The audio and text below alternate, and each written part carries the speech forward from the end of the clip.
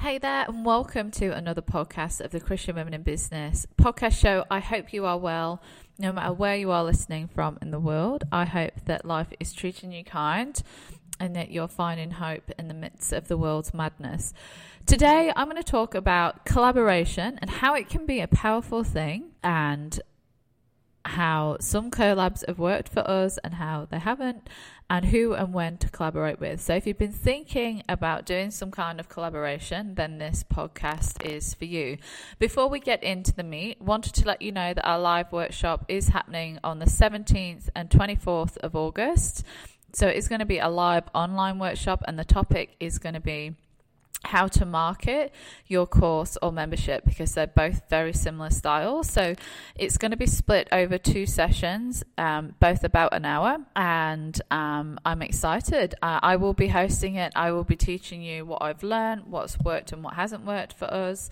There will be chance for you, just like a normal in-person workshop, to share, to network as well. So we're going to make it fun, and we're going to make it educational, and we're going to make it so that you can meet new people as well. So if you sat on the couch in lockdown and you're not sure what you want to do and you want to learn something, come and join us for that. You can grab your ticket on the website under events, or on our Facebook page under events as well. And very soon we will be launching the conference tickets too, so that's pretty exciting.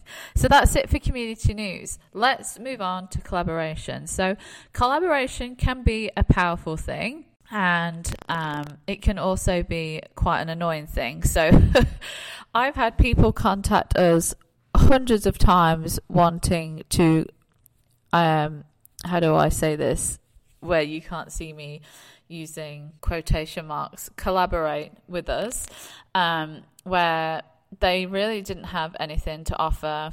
They wanted us to do all the work, and they just generally didn't get what collaboration is, I don't think, or they just wanted to take advantage of what we've built. So collaboration can be a beautiful thing, but it also can be quite an annoying thing. So I've got 5 things that you can put into practice, of what I've learned for collaboration, and then different types of collabs. And you'll know when the time is right, because everything will align. So my first point is it has to be a win-win for both parties. And as harsh as this sounds, and sometimes you might want to help bring people up, if they're not quite at your level, if you like. I'm trying to be as diplomatic as possible. But let's just say you wanted to do a Instagram story swap, and their following is 200 people, and you have 200,000 people. Which one's getting more bang for their buck here? So whatever you're doing in a collaboration has to be a win-win for both parties. Is both parties going to get something out of it, some value out of it, that's going to help serve their businesses? And if it doesn't, and someone approaches you and you don't feel like it's going to be a win-win for both parties, then I would suggest don't do it, because it's going to end up being a lot of hard work. And also from your end as well, you have to make it win-win for the other party. So it's not all about you in a collaboration and what you can get, it's about what you can give as well. So if you are approaching someone for a collaboration, make sure that you can give them as much as possible, to make it a win-win from your end as well. Don't waste time with the people who, like I personally don't waste time with people who approach us and just want to use us. That's a boundary that I've put up in place. I don't think it's fair. It's taken a lot of hard work for us to build CWIBL, and like a lot of blood, sweat and tears, literally. So I'm okay with saying no.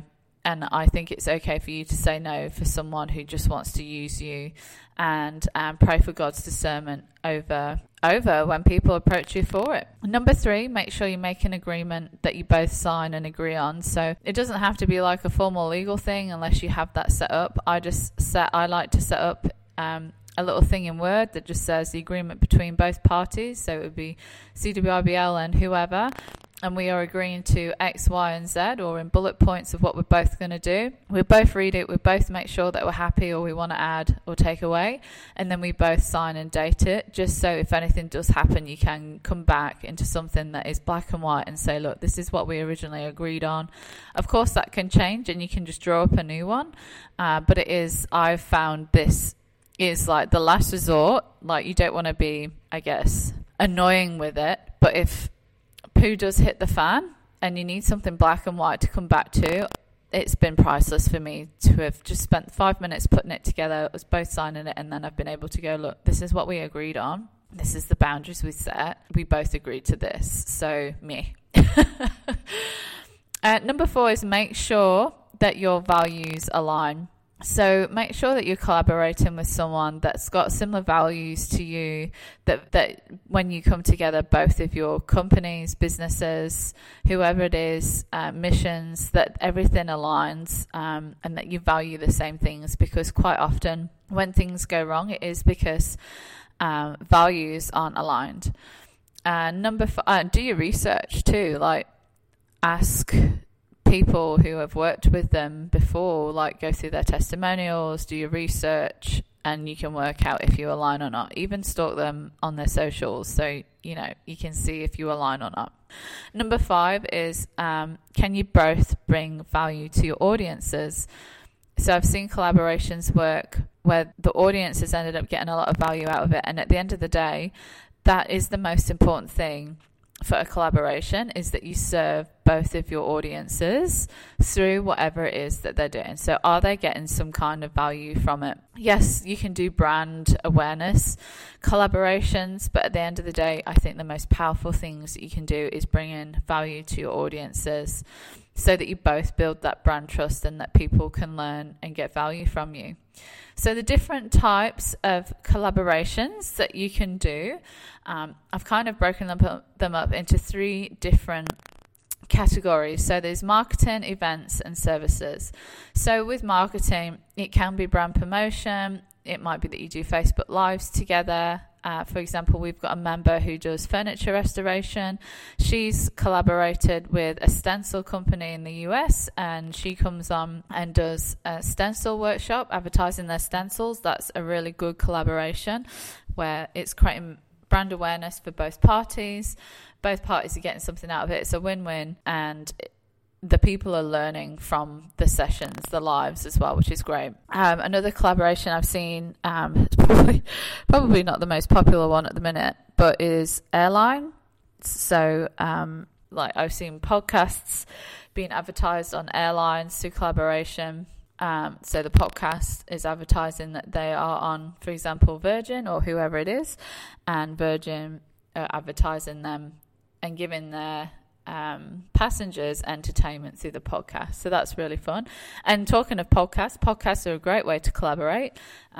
If you wanted to go down the avenue, if you found someone else who's does a podcast that aligns, or that you could give each other values, you could do a show swap as well. So there's lots of different ways you can do Instagram story swaps, just lots of different things. Giveaways, though I'm not really a fan of giveaways anymore. I think they've been overdone, and it has to be something really interesting for me personally now.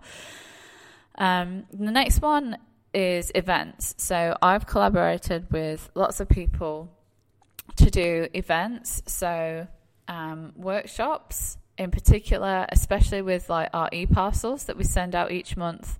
As part of our membership, we have begun to organise getting members on to share their goodness for the business tip section.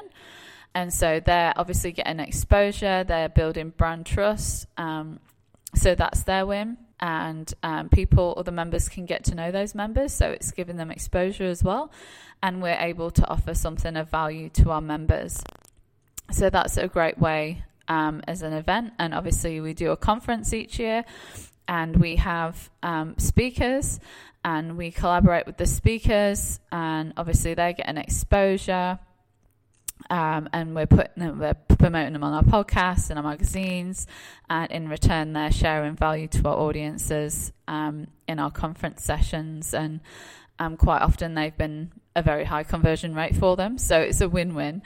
The next one and last one is services. So what services can complement your business that you can add or offer to your already existing clients, and do even a service swap with people? Or is there a way, for example, like graphic designers go great with copywriters? Can you hook up with a copywriter that can provide the copy, you provide the design, or vice versa?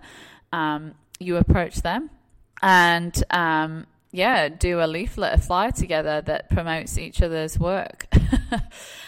Or maybe an introduction or whatever it is. So there's lots of different ways that you can add collaboration into your business that isn't necessarily just marketing, but the way that you can deliver a better service for your clients as well.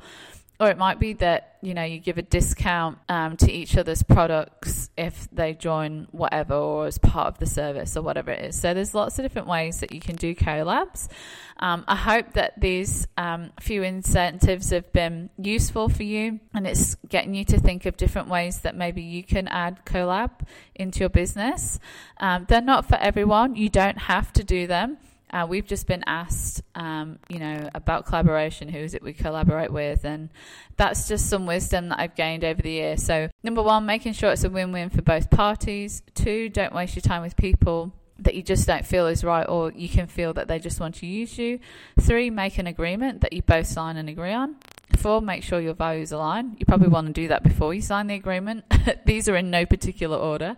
5, can you both bring value to your audiences? And then the types of collaboration: marketing, events, and services. So I'd love to hear, maybe you've had some collaborations that have gone really well, or maybe you haven't. Send them in to hello@christianwomen.com. We'd love to hear and we'd love to share.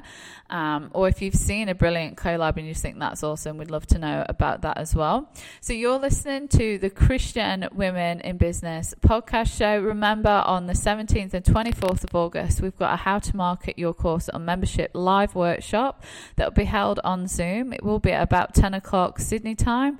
I think it's 10 or 10:30. I can't remember off the top of my head. So work out what time that is in your time zone.